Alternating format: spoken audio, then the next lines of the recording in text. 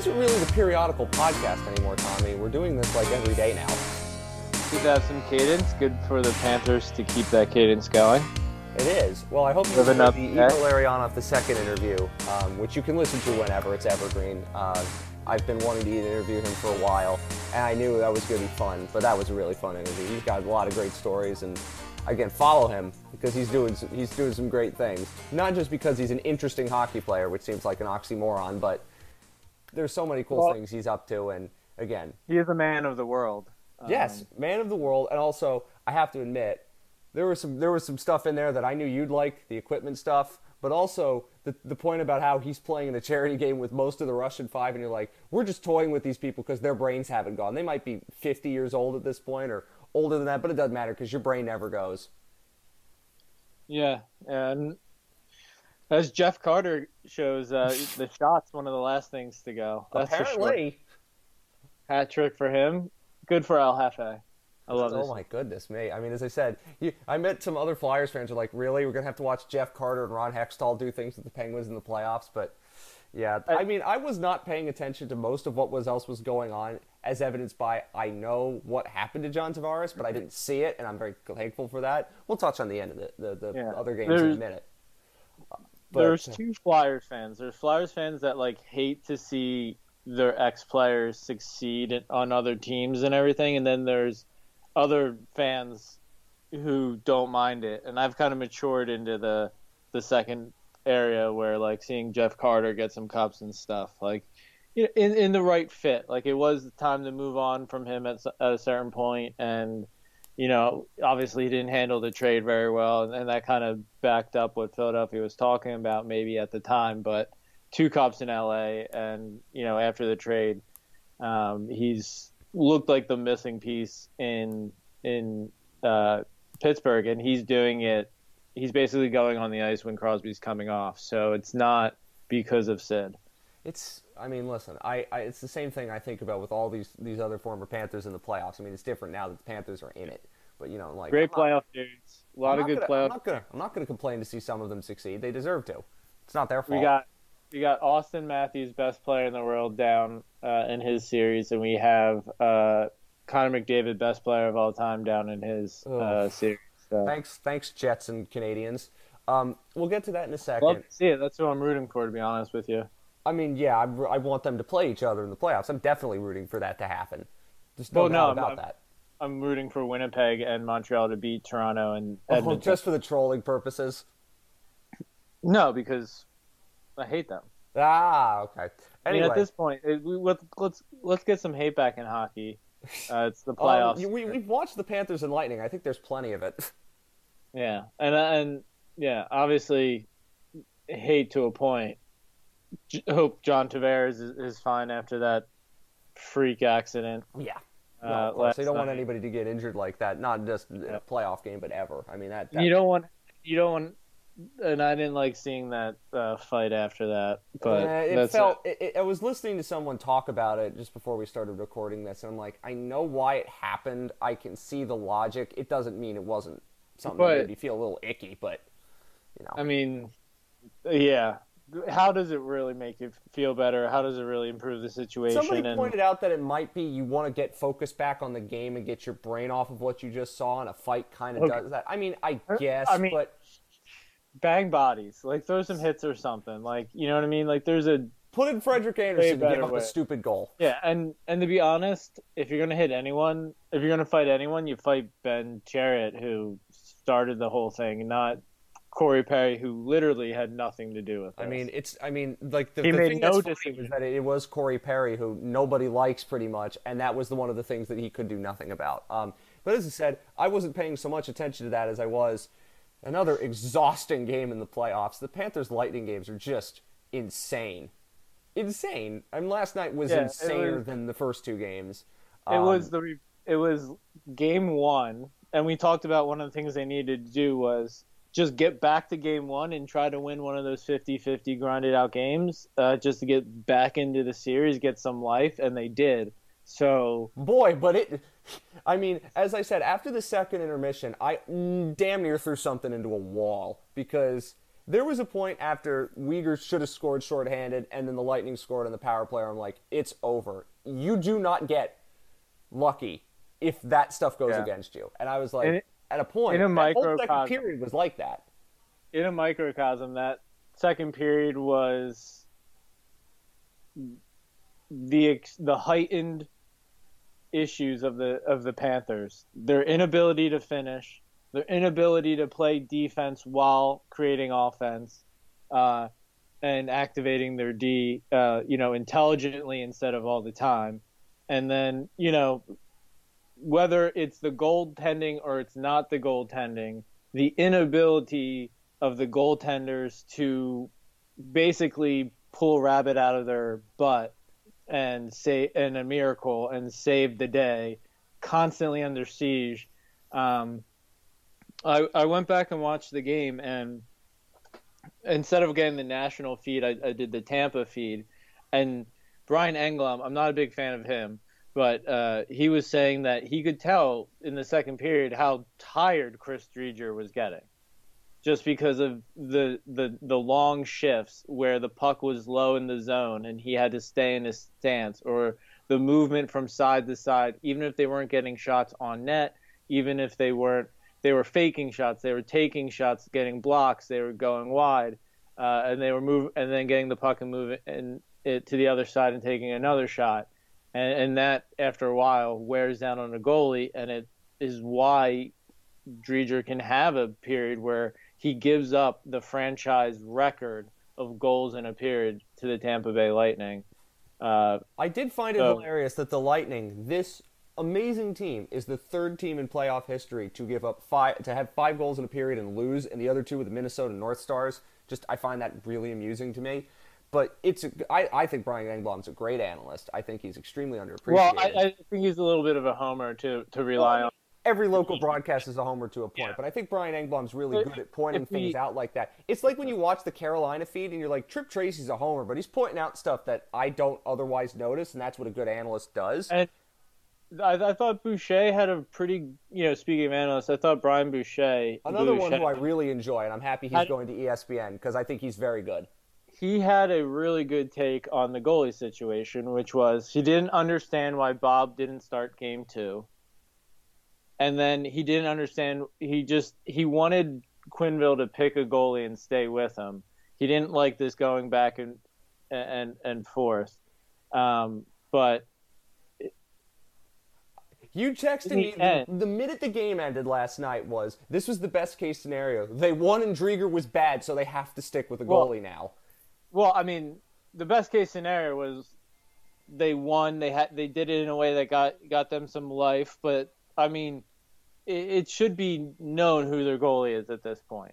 And if Quenneville goes back to Driedger or puts in Knight, or I don't know what. Well, Bob's starting game 4. There's no doubt about it. And I think even at this point, I don't want to make bets or anything. But he already confirmed he's starting game 4. So. Well, that's good to see. He definitely did. And there was a part of me that was wondering after that second period, like, are they actually going to put in Bobrovsky? And I was like, in the back of my mind, I knew there's no way you could bring Driedger back in after that. Bush said that he saw Bobrovsky starting to move and stuff and get ready with like a minute, whatever that last goal was scored on that power play, where Driedger gave up.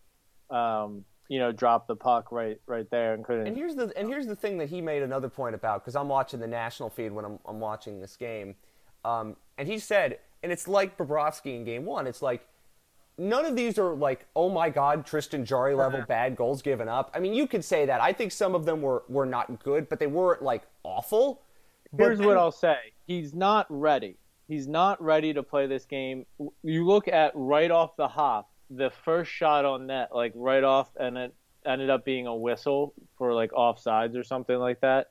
And he just like wasn't ready for it. Made like a pad save and just kicked the rebound out. And you could just tell that it like he had to like recover himself after that. And that was like a bad sign. And Boucher always says that like with Bobrovsky or goalies, you can really tell like in the first couple of shifts how their night's going to go, if they're in it, if they're not. And just like game 2, he wasn't in it. And he grit and bared, and the team kind of did well, and they got the run of play in the first period. So, his responses and his athleticism, Dreger's a pretty good goalie. I'm not trying to knock him or anything, but, he was able to fight through it in that first period. But when they started giving up, zone times, odd man rushes, power plays, that's when you give up 5 goals on 11 shots. When you're just not with it, you can't be a Hercules, or you can't even, stop half of them.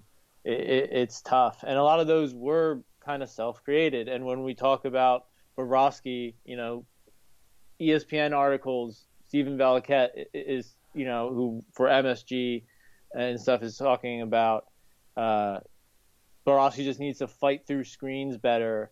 And, fans always say that anytime a puck beats Bobrovsky inside of his arms, he should have saved it. Or if he, puts a rebound down right in front and the guy scores, whether it was Gudas or Nudavara or Forsling or Uyghur or somebody not picking up their man in front, which is also bad, it still gets labeled as Bobrovsky's fault. I mean, multiple times in that second period, it was just a guy losing a net front battle that you shouldn't lose. And I've liked Nudivara's game, but his second period was yikes. I mean, if we're being honest, the team's still soft and adjusting to playoff hockey. As much as you no doubt about that. Like, Ryan Lomberg's like the softest Dan Carcillo light version I've seen. But it's working right now, and that's all that matters. And I'm happy for Lomberg, I'm happy for the team, but they also gave up 5 goals in a period. So there is, as much as they got the ball back in their court, they're back in the series. They're on the road against the Stanley Cup champs, who are very good, who are almost automatic on the power play so far, no matter who's in net. And, there's some injury concerns, and you're starting to get almost as injured as the Lightning, which is one of the Panthers' advantages. So, you're not losing faith, but it's always one period at a time, one shift at a time, just get one goal at a time, take everything, and what the Panthers did a little better last night was they stopped focusing on the refs as much. I mean, let Quenneville yell at the refs, let the captains and stuff deal with the refs, and a guy like Hornquist or Gudas work the refs for the most part. But, you can't be worrying about Tampa's cap hit. You can't be worrying about, what Tampa's, the cross checks and all that stuff. Like we said before, there has to be a team policy on how they're going to deal with it, whether it's like fight back or feel it out or, try to get power plays or whatever it would be, stick to that, move forward and just play your game and fight through it. And whether it's, 5-3 them or 5-3 you have to play everything hard, fight through every puck, always think about D side. And don't get trapped. Don't be that third guy below the dots. Don't be on the forecheck where they can go spring the other way, because Forsling and Montour are jumping. Uyghur is jumping. Nudavara is jumping. And when they get back, they're not strong enough to do what McDonough does or Hedman does on the Florida players, which is be able to lean them and push them to the outside from behind and catch up and overtake them. That's the big difference between the defense cores. These guys are fast players and they can jump into the rush, but you also note when you're watching Sergachev and Chernak and guys like that, they just lean on you and they put pressure on you in a way. Like the Panthers put pressure on you because their speed and the defensemen are so far into the zone and so active, it gets you to back off a little bit. But the Lightning, they do it in some ways through brute force, and they let the forwards do all the puck movement. You don't see Nudivara or Montour or Uyghur are going to end up below the goal line at times on some shifts. You're like, what are you doing? And you see the Tampa defensemen where they are. They'll get up on the play, but they're usually, where they are for a reason. They're not going to be these offensive masterminds other than really Hedman. But it's one of those things that the Panthers, I think, were still kind of dealing with it. And they're kind of I don't want to say they're not used to it, but I think they were kind of surprised at just what the Lightning defense was willing to do. You're seeing that, behind plays, like Bruda on Barkov in Game 2, things like that, right? Yeah. And I think that's something... I was just going to say, I wish Quenneville was, sticking to his goalies the way, they're sticking to their deactivating and playing that style. Well, I mean, there's an elephant in the room we didn't mention yet. They actually did the thing. They scratched Keith Yandle. I did mention at one point on Why Hockey. I couldn't remember when it was. It feels so good and natural. It didn't even come up. Like, you know what I mean? And it was funny. Like, when I saw the tweets that morning, like, they're actually going to do this, and because his Iron Man streak doesn't carry over into the playoffs, and like at some point, as I mentioned, when the Wild scratched Zach Parise for the postseason, I'm like, sometimes these veterans got to realize the best thing for the team might be to not play. And I mean, for all of the things we say about Keith Yandle all the time, like, it's clear that this series is not a series where he's going to thrive. Like, the only place where he can really thrive is the power play, and it's been okay, and yet last night they were 2 for 2 without him. But at 5-on-5 is a liability. We've talked about that. And it's not like Stralman was much better, because he wasn't, but it's just like the noticeable lack of Yandle in that game. I mean, they still play bad defensively, let's not get you wrong, but it's not those individual errors that just suck the life out of a team, right? I'll go with team breakdowns. I'll go with the Lightning being better than you. I just don't want stupid, not those team breakdowns, I should say, but those individual breakdowns that cost you goals against the Lightning. Like, as well, some of these other defensemen aren't good. They don't make those kind of Yandle mistakes where you're like, boy, did he not notice what angle they were taking? Things like that. And it was noticeable in that game. And the other thing we should mention is, as Joel Quenneville could keep saying Alexander Barkov is fine, and eventually he looked decent. I don't want to say he looked great, but he looked decent by the end of the game. So, I mean, I was wondering if they were, like, dummying him on the first period as a decoy. Like, they were having him on the bench just to get the Lightning to think, oh, is he going to play again? No. I'm, like, as much as I'm happy about Yandle not playing and Stralman being a lot better than he was last game, I guess, it kind of helped getting his feet wet and back into it. But I'm still worried about Barkov. If you saw the play, I think it was Marchman or somebody, like, came in to hit somebody and hit Barkov, and it was, I want to say, like, his forearm or something, like, or around, like, his forearm and wrist area. I mean, I'm not a doctor. I have no idea, but it was so hard because the replays didn't really give you a good idea of what was happening. He took face-offs. He didn't fight, but I mean, like, he grappled with whoever it was, Gord or something, and threw and, like, attempted to throw a few half-hearted punches or whatever they were. I don't know if it was. I couldn't really tell if it was the right hand that was hurting him or whatnot, or if he was using that to, like, hold and grapple, which also would have been like it's not hurting him too much, but really it's what we can't see right now, which is how does he feel today? How is he going to feel tomorrow? Mm-hmm. You wish it was a night game maybe to give him a little more time. The fact that it's a high noon start is a little interesting. It's 6-7 hours. In the all purpose of things, it's either going to hurt and be a hindrance, or it's really not going to be. In the 7 hours, I don't know if it's going to make too much of a difference. But I do want to say that, and I want to bring up this point.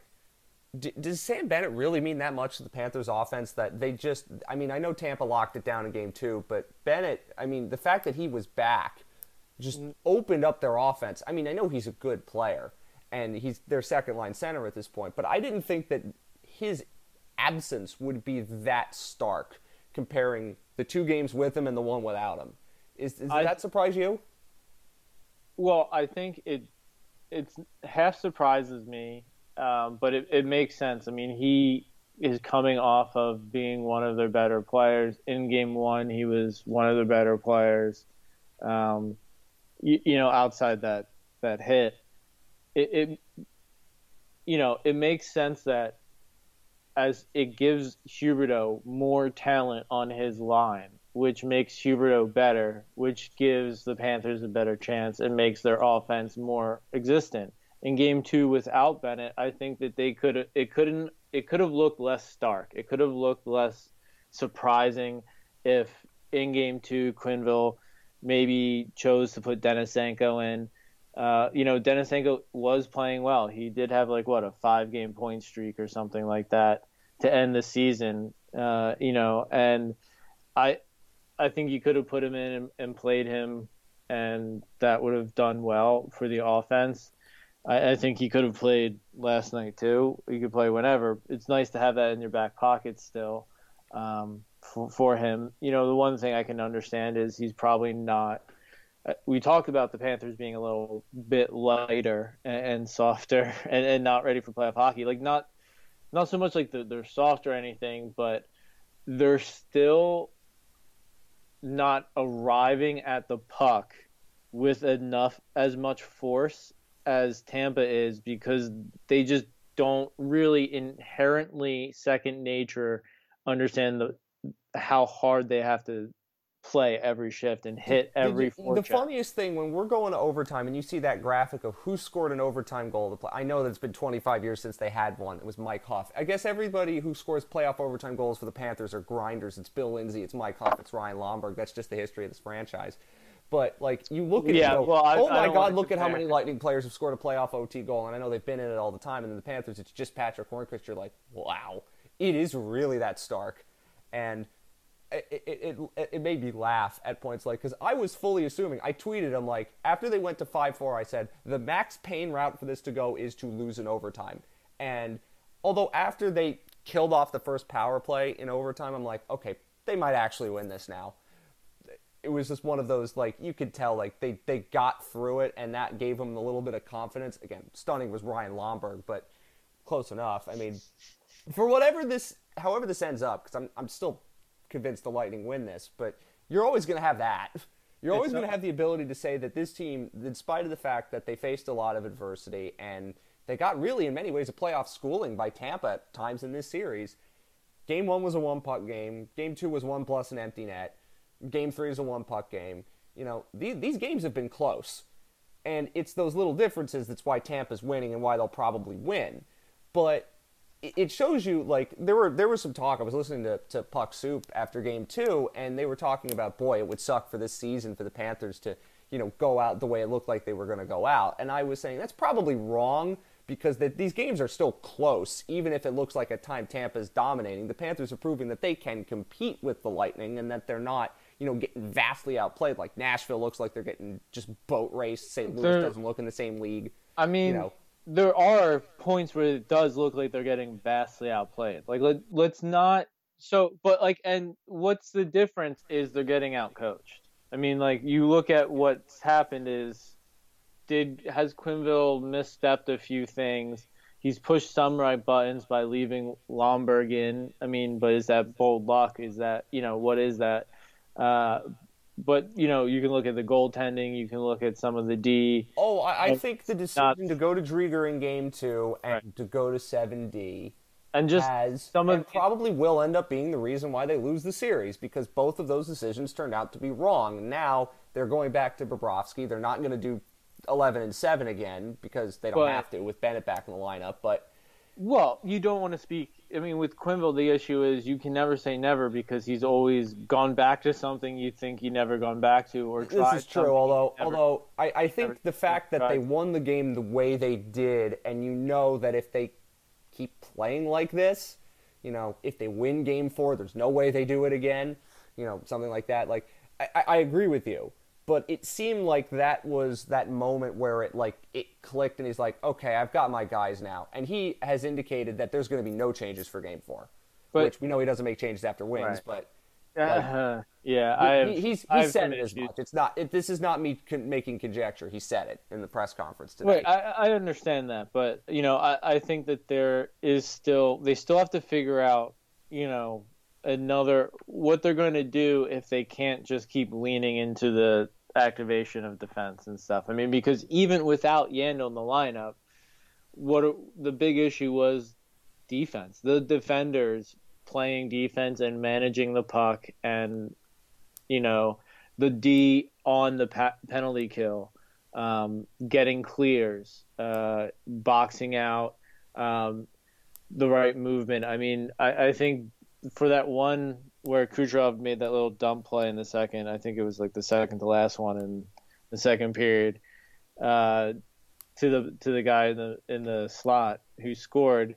And it was, Barkov's the closest guy, so people are like, oh, Barkov should have had that guy. But if you're talking about that Braden Point power play goal, I mean, yeah, I mean, nobody's stopping that. The real thing was the defense had a chance to get the clear. I forget who it was a little before that, and didn't get the clear. What frustrates me most about this series is that the Panthers have multiple chances to clear the puck, get the puck out, made a simple play. They don't do it, and then it's back in your zone for a minute, and the Lightning are moving it around, and you can't get it.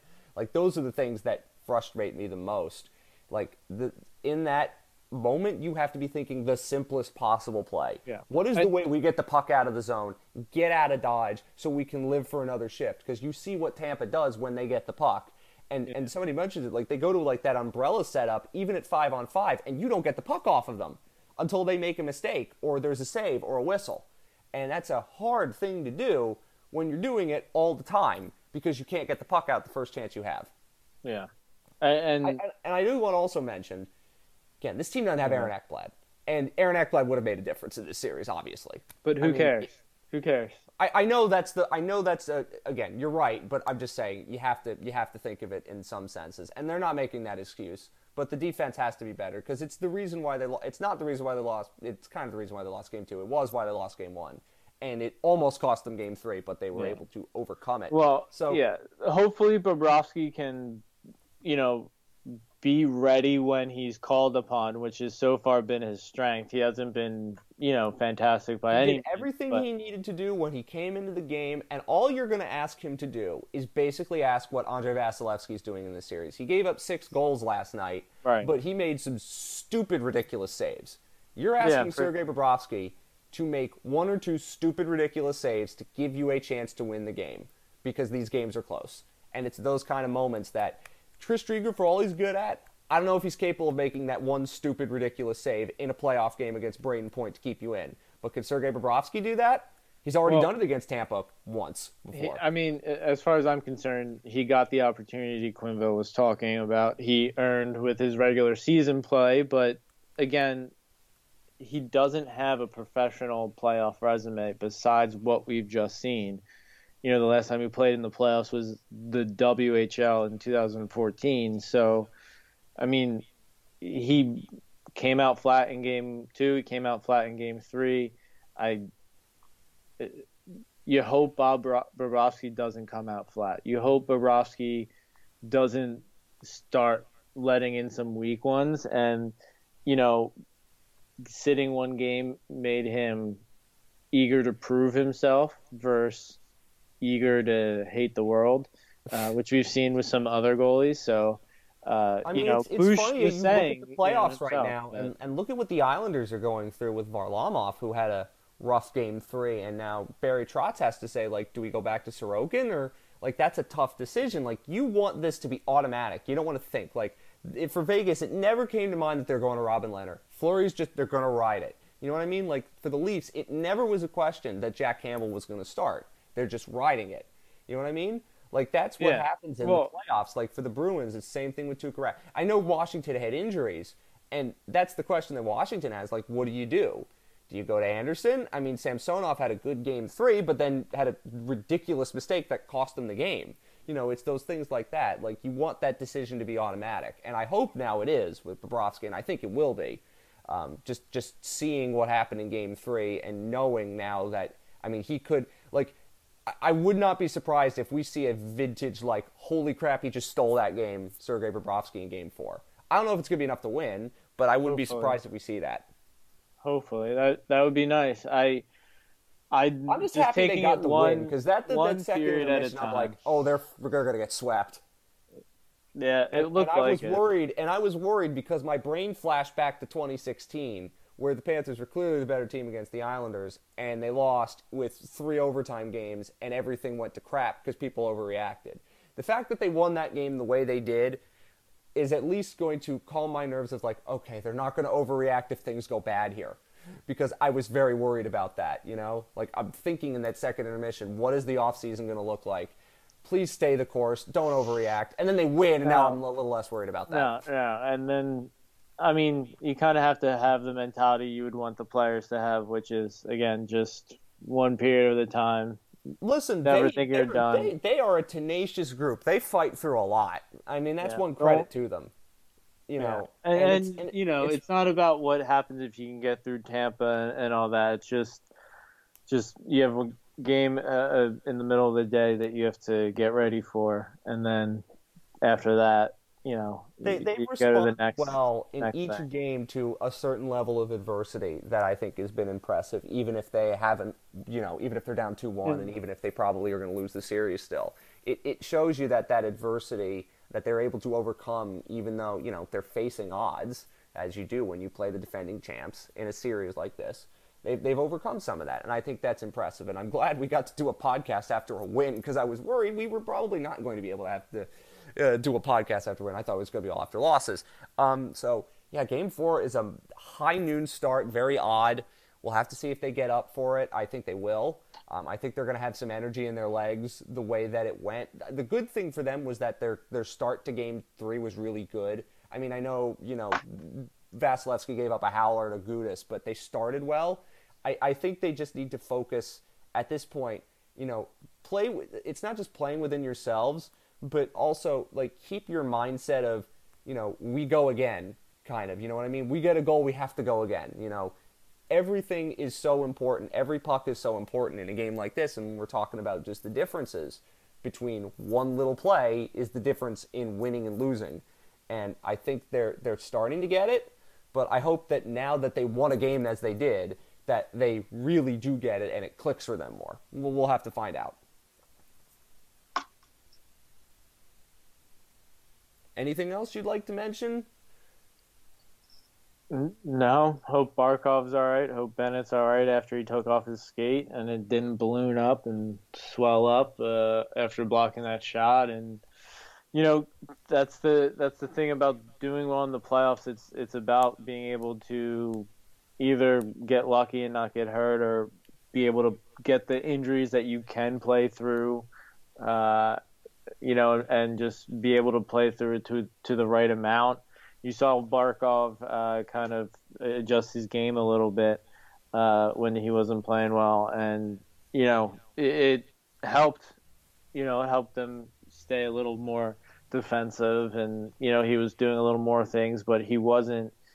You didn't see him trying to go take the rushes with the puck and take it to the net himself. You only saw it once or twice. You know, he was kind of staying more on the outside, making plays from the perimeter. One other player I want to mention, I mean, he didn't score, but Carter Verhaeghe was great. He was absolutely everywhere. Yeah. Him and Huberdeau stepped up when Barkov wasn't on the bench, and that's what they're going to need.